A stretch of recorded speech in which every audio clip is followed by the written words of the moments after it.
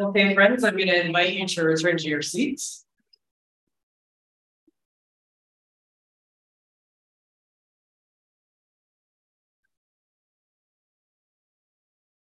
Thanks for making your way in that direction. Say to your friends, we'll pick this up again after the service.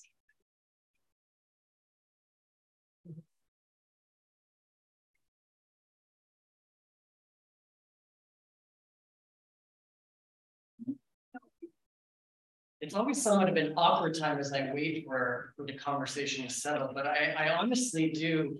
I love the atmosphere that comes with the fact that we need to ask people multiple times to sit down and pick up the conversation afterwards, because there's that sense of family here and friendship. And the Lord does that, and he does it over time. It's one of the main reasons why not the main reason why we come, but it's one of the byproducts of coming here. Is we enjoy one another's company, and it's good to reconnect face to face. I just in sitting over here a moment ago asking, how do I start this, Lord? I thought I heard him say, tell them I'm here. Tell them I'm among them. My kids in school from time to time are taught about government, right? And so here in Red Deer, they talk about Ottawa, right? That's a long way away. Or here in Red Deer, they talk about Edmonton, right? And the important people there to make decisions on their behalf. As we talk about God, he's beside you. And between us, he is here. Let's come to his word from the perspective of him speaking his word as the one beside us. Let's pray. Lord, I thank you so much for the reminder of your presence. We see it in the faces of other people, your image bearers who reflect pieces of you to us. Though imperfectly, still we catch glimpses of you. As we come to your word, it reflects in amazing ways who you are. You have breathed your life into it that you might breathe your life through it into us, through your word and your spirit. Would you make sure that happens this morning, Lord? And would you make sure it happens with this sense of you being here among us now? That you not only make your presence known by your spirit fills us, your spirit fills this place, but you also make yourself known by the fact that you bring people together as your body. That we become the body of Christ together. Wow. Thank you, Lord. Lord, as we come to your scriptures today, would you open us to them? Would you open up aspects of our lives that previously had been untouched, that previously we hadn't noticed, that previously we had ignored or pushed down or thought we'd never get there, but you sneak in through the cracks and the side doors and you slip past our defenses. Lord, would you do so much of that this morning that we be transformed? And would you make us better worshipers and better people who engage with you as the God beside us, the God here among us, the friend, the Savior, the Jesus we love so, so much. Thank you, Jesus. Thank you, Lord. Thank you for your word. Where would we be without it? Thank you for your word. Open us to it. May you be present in power for your glory. In Jesus' name, amen. Please grab your Bibles and go to John chapter 3, verse 22. That's where we'll start. As you're scrolling or opening your hard copies, call out for me. What are some of the biggest concerts you've ever been to? It doesn't have to be Christian. Someone said Elton John. Okay. Who opened for Elton John? He did. He opened for himself. Was he the only one? Yeah, I went to a Bob Dylan concert and he didn't have an opening band either. Weird. They're so big, they don't need the openers. Okay, who else? What other big concerts have you been to? Garth Brooks. Oh, country. Oh. Grace. Okay, who opened for Garth Brooks? Who? Is that a big name? Is it a small? I don't know. It'd be becoming bigger. Okay. Other concerts you've been to? Celine Dion. Who opened for Celine Dion? You don't remember. Was there an opener? No? Don't even remember. Okay. I went to a concert as a kid. My family and I, we were like, I'm talking like grade 7. We were this fan of this guy named Stephen Curtis Chapman. And there was a band from Australia that opened for him. They had this album called Going Public, and there's this song that was pretty good. It was called Shine. And before you know it, they outshone Stephen Curtis Chapman, became the Newsboys and so on. I remember going to see Jars of Clay, and there was this little British band called Delirious that opened for them. And before long, Delirious very much eclipsed Jars of Clay. I went to see Arcade Fire. I don't even remember who opened for them. I saw U2, a little group called Dashboard Confessional open for them. I didn't like them then, don't even know if they're around now. But it's the opening band has a certain function, right? They're there to warm up the crowd, get them ready for someone else. But part of the reason that they do that is so that they can, you know, that phrase, the saying, they want to hitch their wagon to their star, right? The star is rising and they want to get their wagon attached to it, right? So the Newsboys get hitched to Stephen Curtis Chapman in the hope that their star will rise, right? The Delirious hitches their wagon to Jars of Clay and that their star will rise, and so on, right? The warm-up band, as much as they're being used to warm up the crowd, are very much hoping that they are going to become better known, right? That they're going to be the next rising star.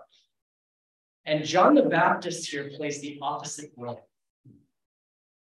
It's very, very interesting. He's the warm-up band. And he says, I don't want my records to outsell who I'm opening. And you know, we do this to people. You know, that's like the concert world, right? But we often try to associate ourselves with other people with higher status in order that we might share in their sort of popularity status, their limelight, that we might, or maybe we try to attach ourselves because this is a business on the rise and we want to get in on something. Maybe there's a profit side to it as well. But very often we use people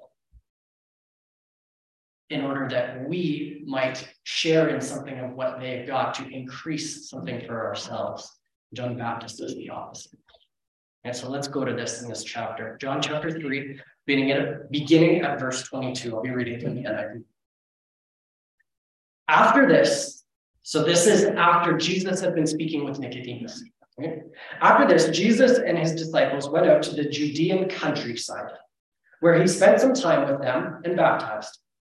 Now, John was also baptizing at Aenon, near Aenon. I'm not sure how you pronounce that, to be honest, because there was plenty of water there, and people were coming out and being baptized. Now, obviously, this was before John was put in prison. An argument developed between some of John's disciples and a certain Jew over the matter of ceremonial washing.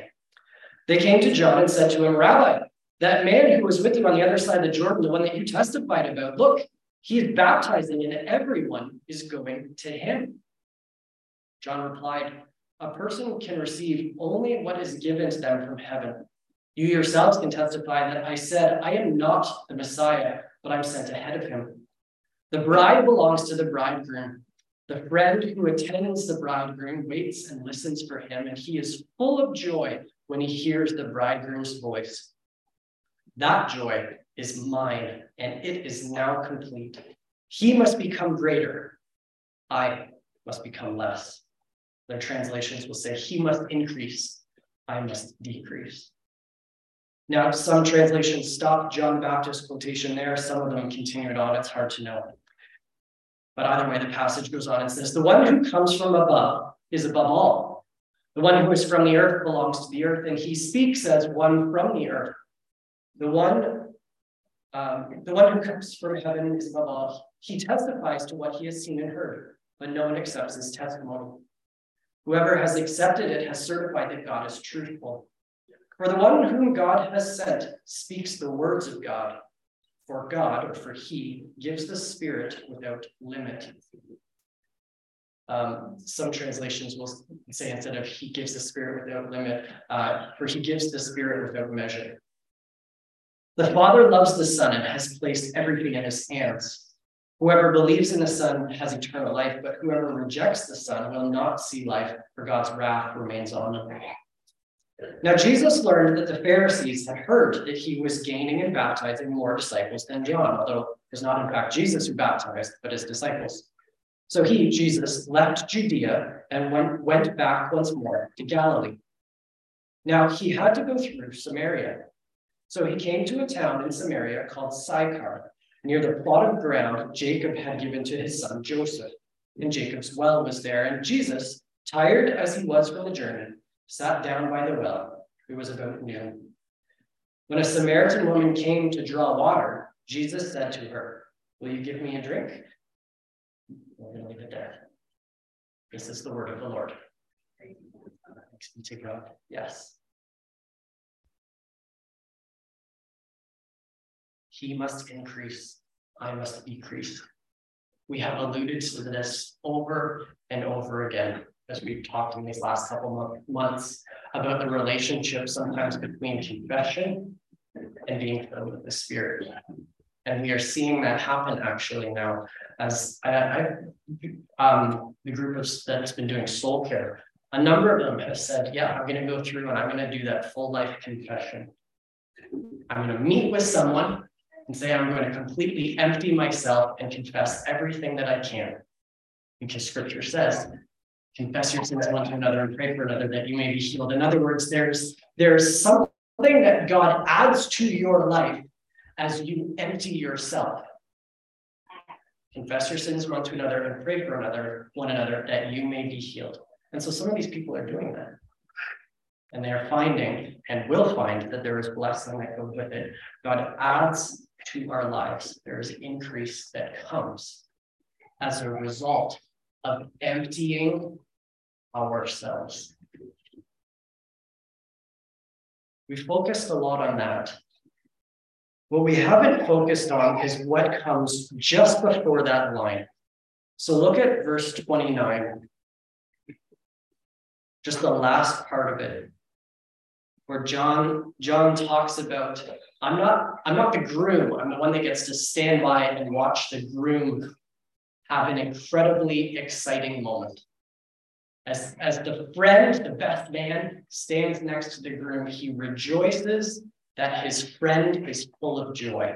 And John says, that joy is mine. It was my joy to become someone who was not in the spotlight. It was my joy to become someone whose life was no longer about me. It's my joy to be someone who points to Jesus. And my joy decreases to the degree that people then focus on me. But it increases to the degree that people begin to see Jesus.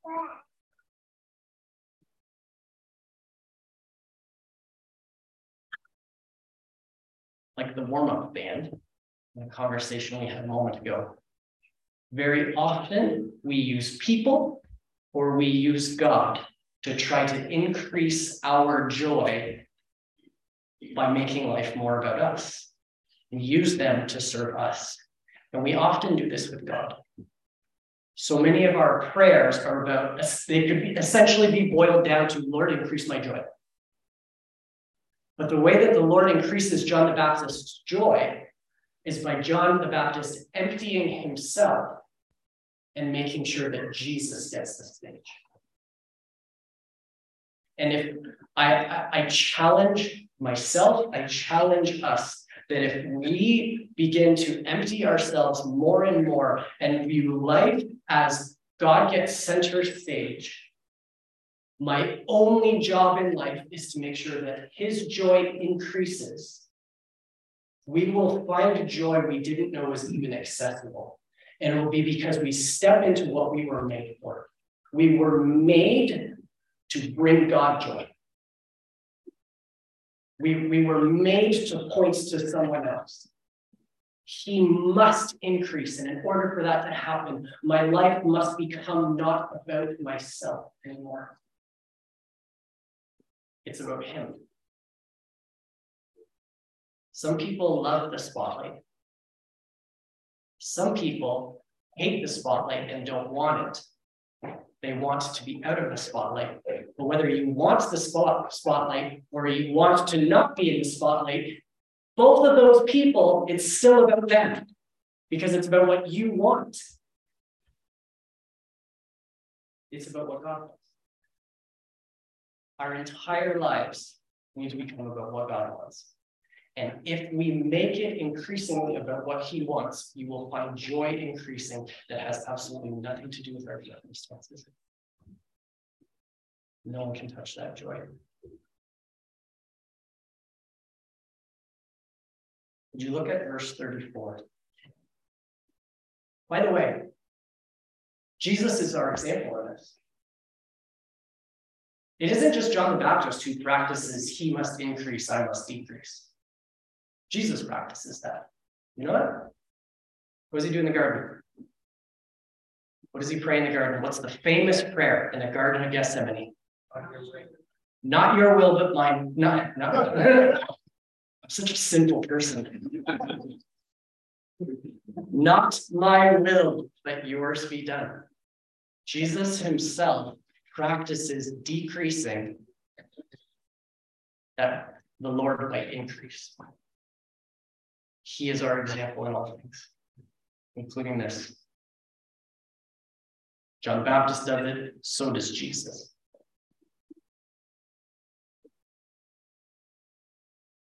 Look at verse 34. Either John the Baptist or John the writer, it's hard to tell which, says, the one whom God sent, so speaking of Jesus, speaks the words of God. For he, and you might notice if your Bible says God, it probably has a little footnote. It says he in Greek. For he, it's ambiguous whether it's talking about God or the Son. He gives the Spirit without limit or without measure.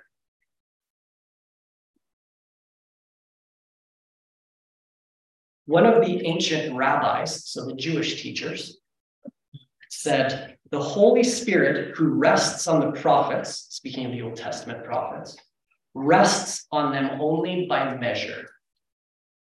They get enough of the Holy Spirit for the task to which the Lord had commissioned them. In contrast, John says, he gives the Spirit without measure. Your Bible might say without measure, or it might say without limit. The Greek is without measure. I was making pancakes this week. I had to measure out a certain amount of the mix, and I had to measure out a certain amount of the water, right? In order to make that stuff happen. So I turn on my tap, and then I turn it off, so that I get a certain measure. Yes, they were just add water pancakes, unless you were laughing back there that I didn't make them from scratch.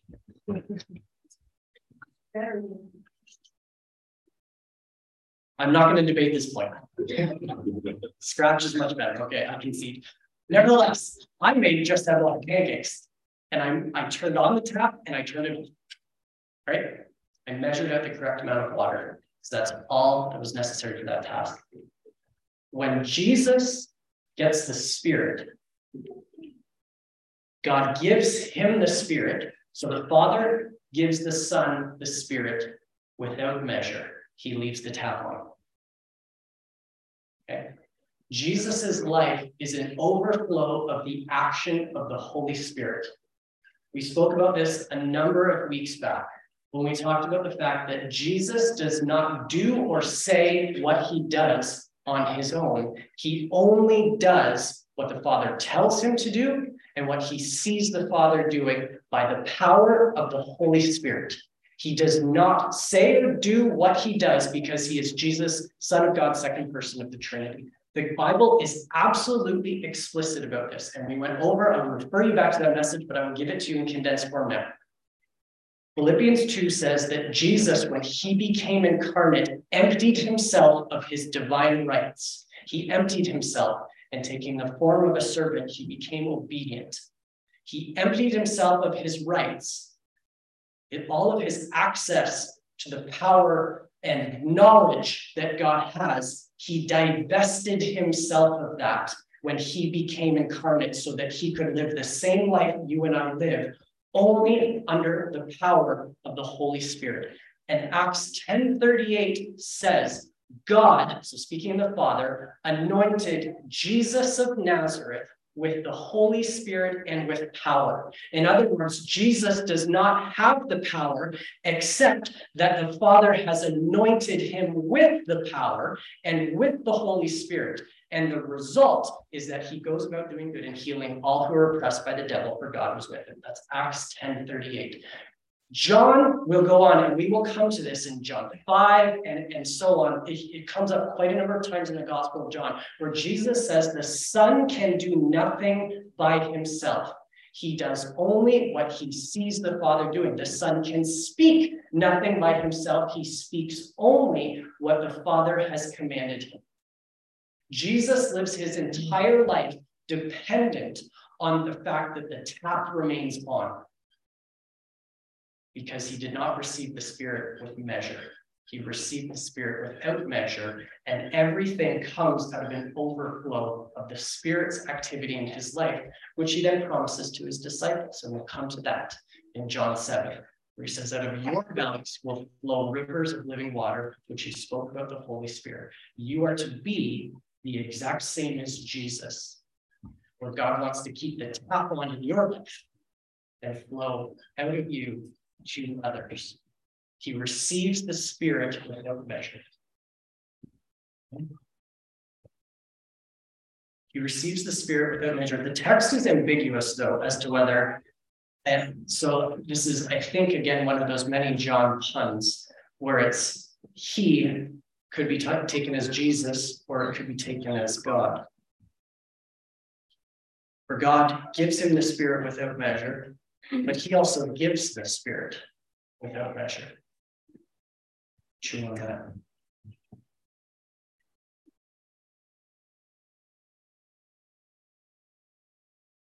So we have John the Baptist, but ultimately Jesus as well, who must decrease that God must, that in order that God might increase. Jesus models that. He receives the Spirit without measure in order that he might go about doing all the things that God wanted him to do. And then we come to this very interesting line in this text. Would you look at chapter 4, verse 4? It says that he had to go through Samaria.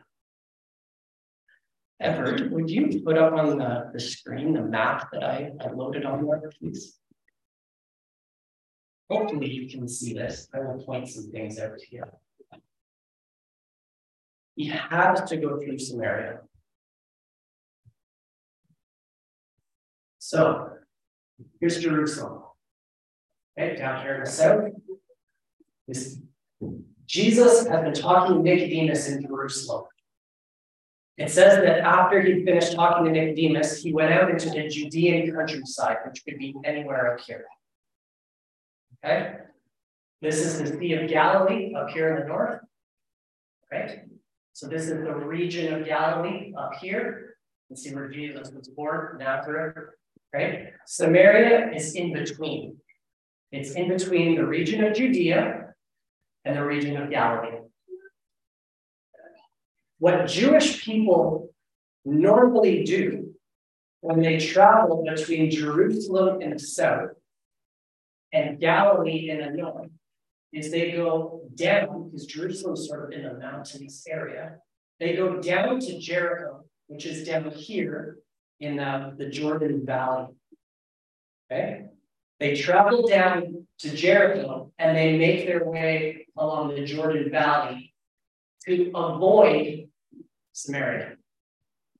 That's what normal Jewish people do. It is more direct to go from here to here, but you end up having to go through Samaria, and normal Jewish people want to avoid Samaria. So in fact, if you actually map out the travels that Jesus has, you can actually buy atlases, like Bible atlases, that will show you various routes that Jesus has taken. He went from this city to that city to this city, and so on. And you will see that there are times where Jesus takes that route. He goes from Jerusalem down to Jericho, and then up along here into the various cities up in Galilee, and avoids Samaria. So Jesus himself has and will take that normal Jewish route of going from Jerusalem, Jericho, along the Jordan Valley, and up into Galilee. Jesus had done it. The normal Jews always do it, or almost always do it. And yet the text says that Jesus had to.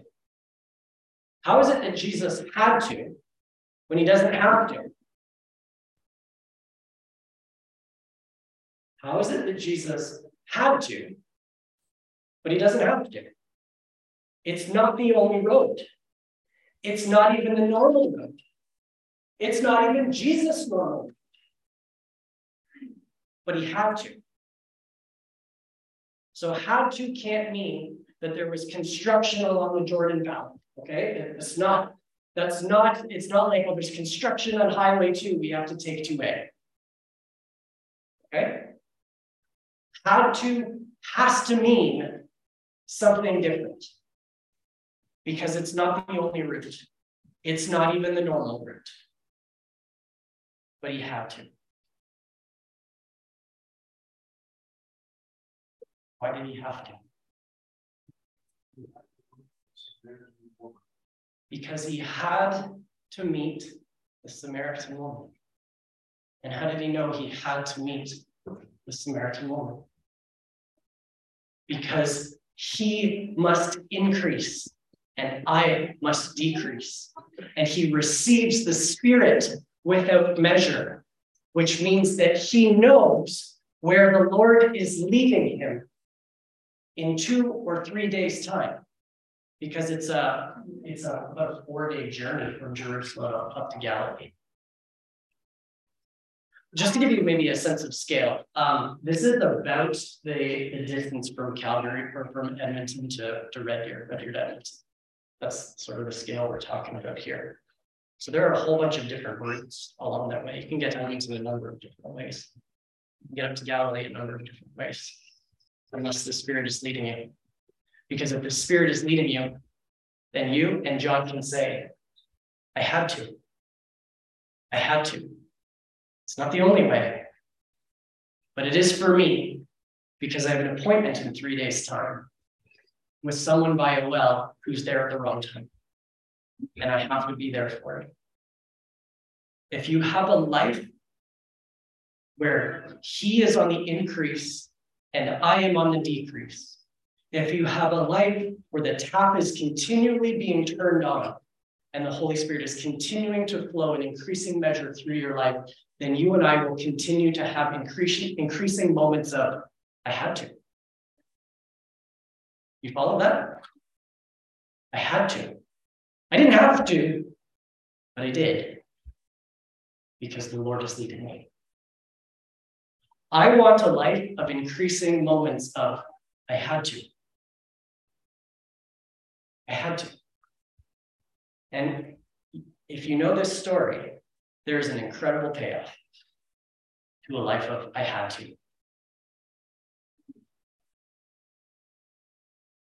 I'd like to invite Kevin Bender and Sandra Kaji to come up, because council has very much had this experience recently. And if you've read your email, we've shared a little bit about it, but we want to share the story a little bit more of how it came to the point where we felt like, no, we have to. As much as, yep, there's another one right there. There's a cordless mic there. Let's grab a chair there. There's one here.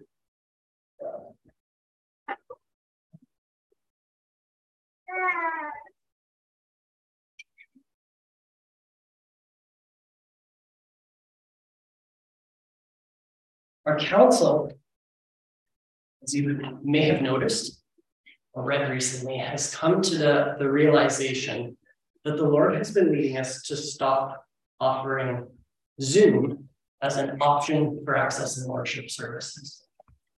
And it wasn't a decision where we sat down and weighed the pros and the cons of offer. Here are all the benefits that come with Zoom. Here are all of the cons of not having Zoom. Here are all of the benefits of not offering Zoom. Here are all the cons of not offering Zoom. It wasn't about weighing pros and cons. So what we're going to do is share with you a little bit of a story of how we were led by the Spirit until we felt we can say with confidence we had to. Okay, so the story begins with Sandra, so I'll turn it over to Sandra. That should be on.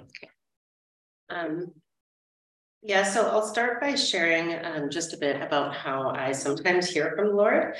I'm primarily what we would call a feeler, which means a few different things, but just in how I hear from God, he sometimes starts the conversation with impressing just a deep sense within me, like that strong heart race feeling that you just can't shake, and you know without a doubt that it's from him.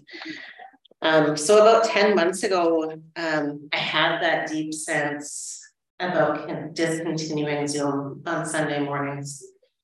I started to feel like something that was at one time good for our church family had started to become unhealthy in some different ways. For me, Sunday mornings began to feel just disjointed and restrictive, and like there were just boundaries there. Yeah, so I pursued this sense from the Lord, really pressing in and continuing the conversation and asking him to speak to me more about it. And in a time of prayer, he gave me a picture of a wall that had 7 different cords plugged into it. And above each outlet was a word that was carefully made by a label maker, specifically one of those like old school with like the thick tape label makers. I believe those words were a warning and a caution of some of the unhealthy things that Zoom was starting to bring within our church family. One of the words was division. Anyways, and then a hand appeared and unplugged each cord one by one. And the words reconnection before revival was heavily impressed on me. So I brought this to the council table. And at that time, I was the only one that God was speaking to about this in this way.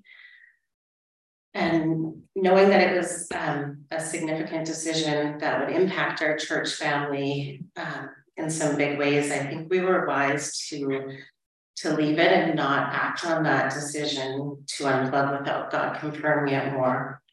And while that sense that we should unplug never left me, I had to just submit it, and knowing and trusting that it was from God, I began praying that he would speak to others about it. Thanks, Sandra. One of the reasons why we're sharing this story the way that we are is so that you, not only so that you understand the fuller process behind this, but so that you make the application to your own lives.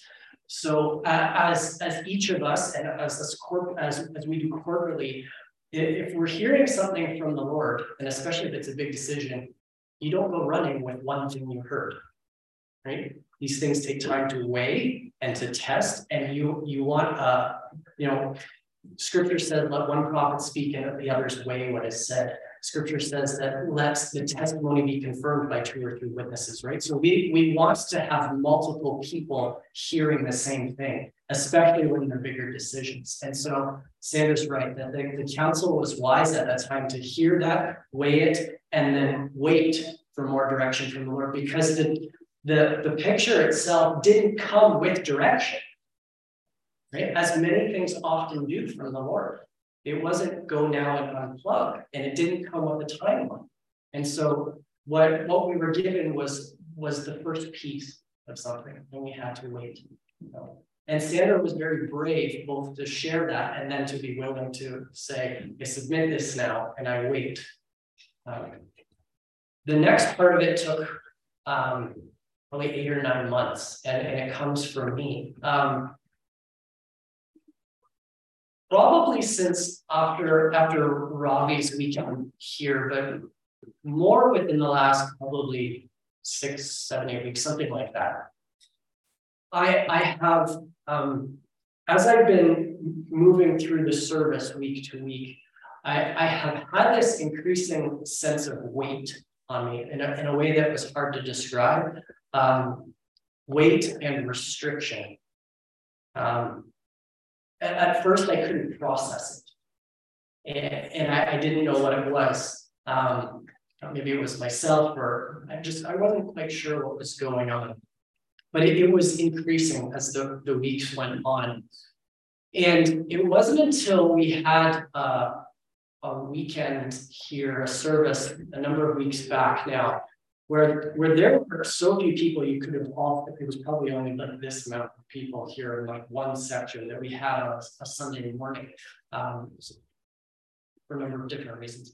And I was locked up here on a stage in front of a camera, and I would never have spoken the way that I did that morning had it not been for the fact that I was locked into this platform, this moment.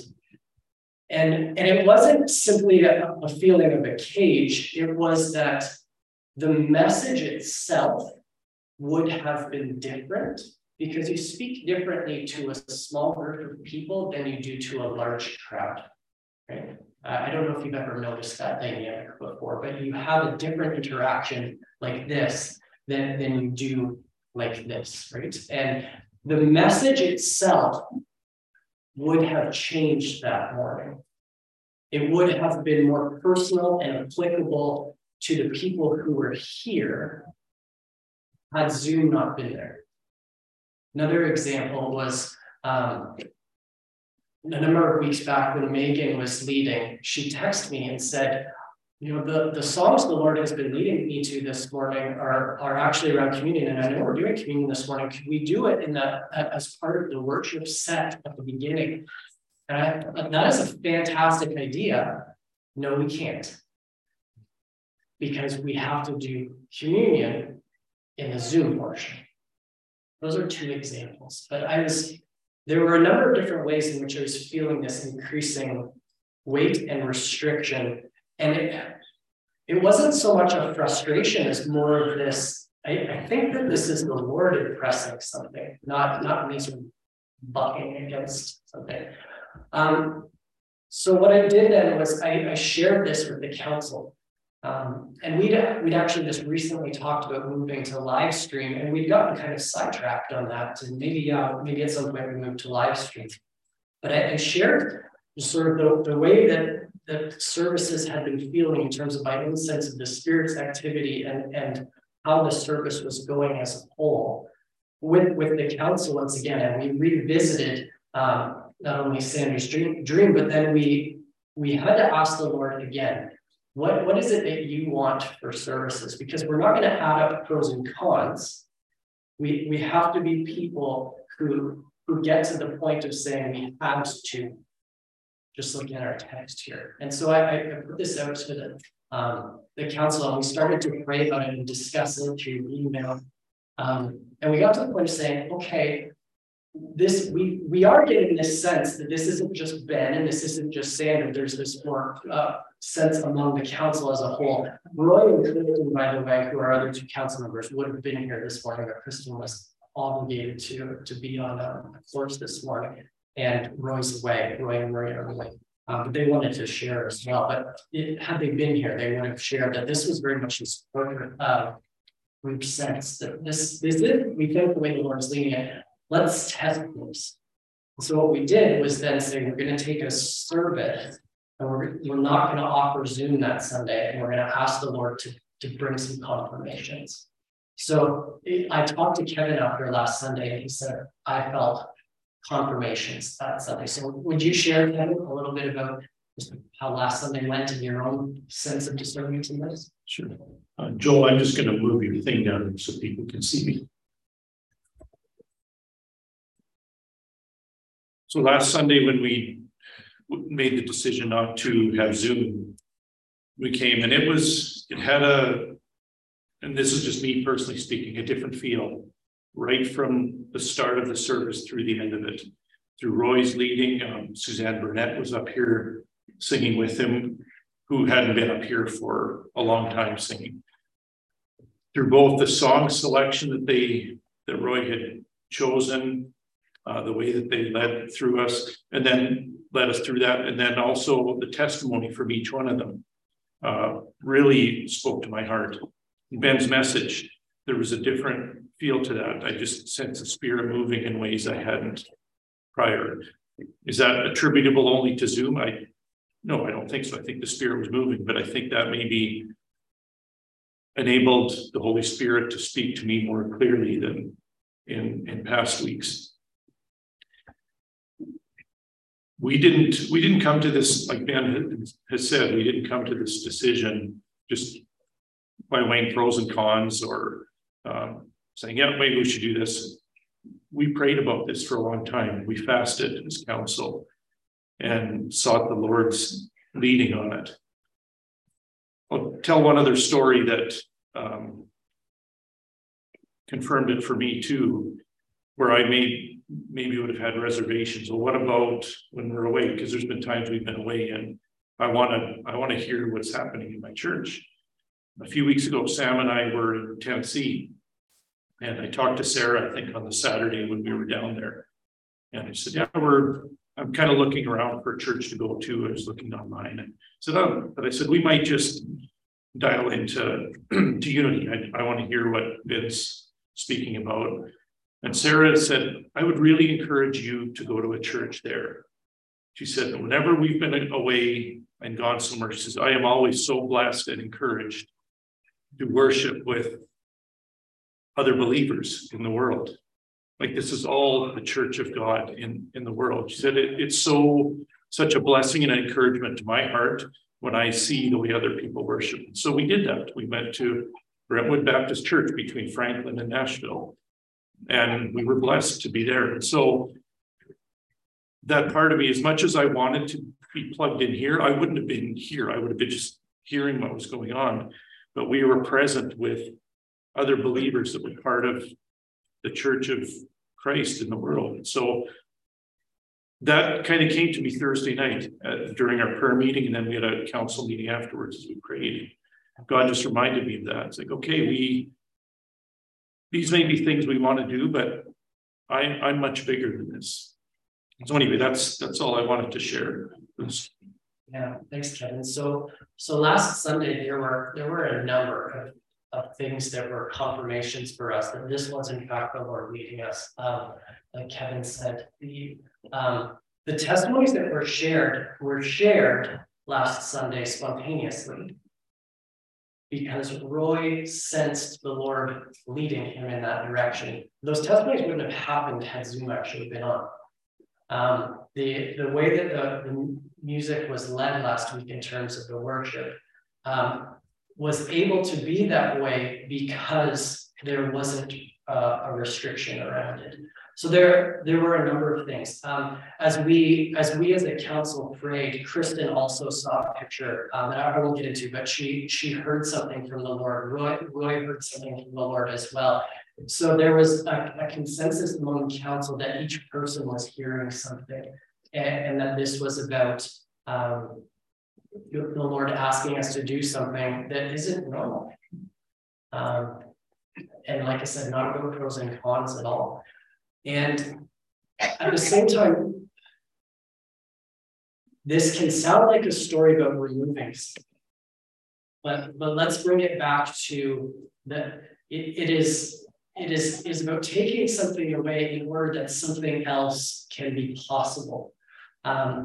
The word that Sandra got at the beginning was reconnection before revival. And the sense through the council has been that this is a call to once again be and embrace and lean into what it means to be an embodied church. And so this is a call to be together, because God works together as we are face to face in a way that isn't possible in other ways, or at least not that he is calling us to. We're not up here saying that this is what every church needs to do. We are only here saying that we have heard from the Lord that this is what he wants us to do at this time. Okay, and it very much like the message today has been coming to a sense of we had to. We don't have to, but we had to, because this is the way that he was leading us. One other thing I want to say. Please. One other thing too, I remembered from Thursday night that the Lord reminded me of was Acts 1 and Acts 2. In Acts 1, where it talks about the believers meeting constantly to pray, together. And then Acts 2 verse 1, when the Holy Spirit came at Pentecost, it said they all met together in one place. It was just, again, God reassuring me that, or confirming that the importance of us being together, physically together in one place. Yes. Thanks, Belinda, for coming up to share. You guys can have your seats again. I'm really encouraged by seeing the way that the council moved through this as a whole. Wise to receive something and then wait on it. Wise to process it and make sure we weren't making a decision based on one person's word. I want to be a person that has a life full of I had to. Of story after story in my life of seeing the Lord at work, and it was because I had to. I had to go do that. And I am so encouraged to see the Lord doing that here among a group of people where we come to a sense of, no, we had to. I mean, we've already seen it with the way that the Lord has moved a number of times. Some of the big decisions this church has made this past year alone was, no, we had to. We didn't have to, but we had to. And this is yet one more example of that. We probably still do this imperfectly. I know I do, but we're learning. And I'm willing to take risks because I think the Lord is leading me to. Let's pray.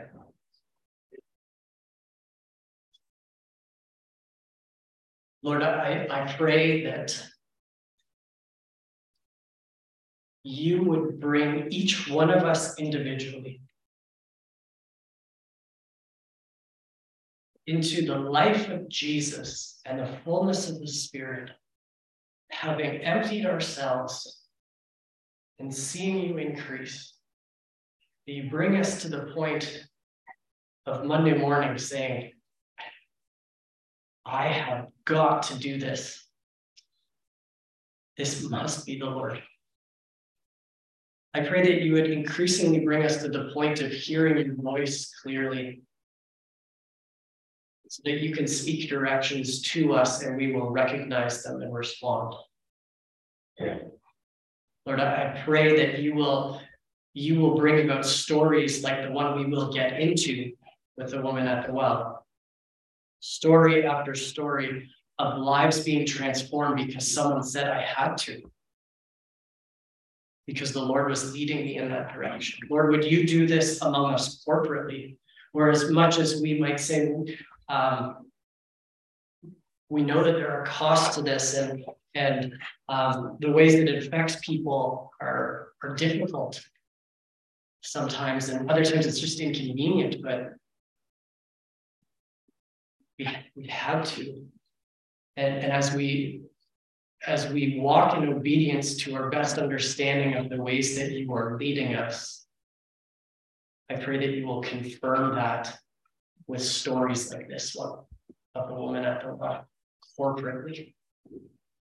That we would see lives transformed because a church says we will do what the Lord wants because he must increase. We must decrease. And I pray and claim in advance the joy that comes.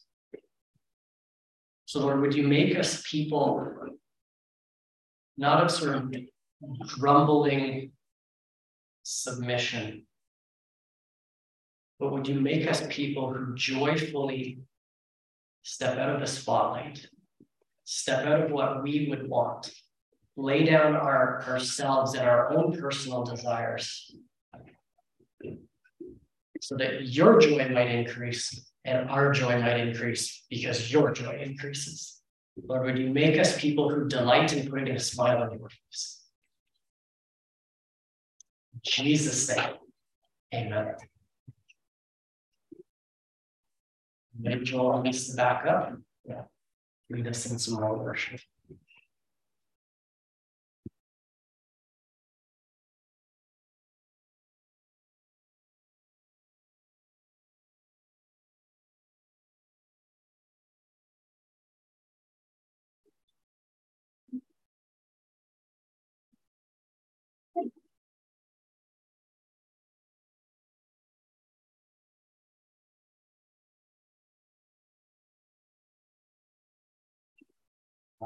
Single basket.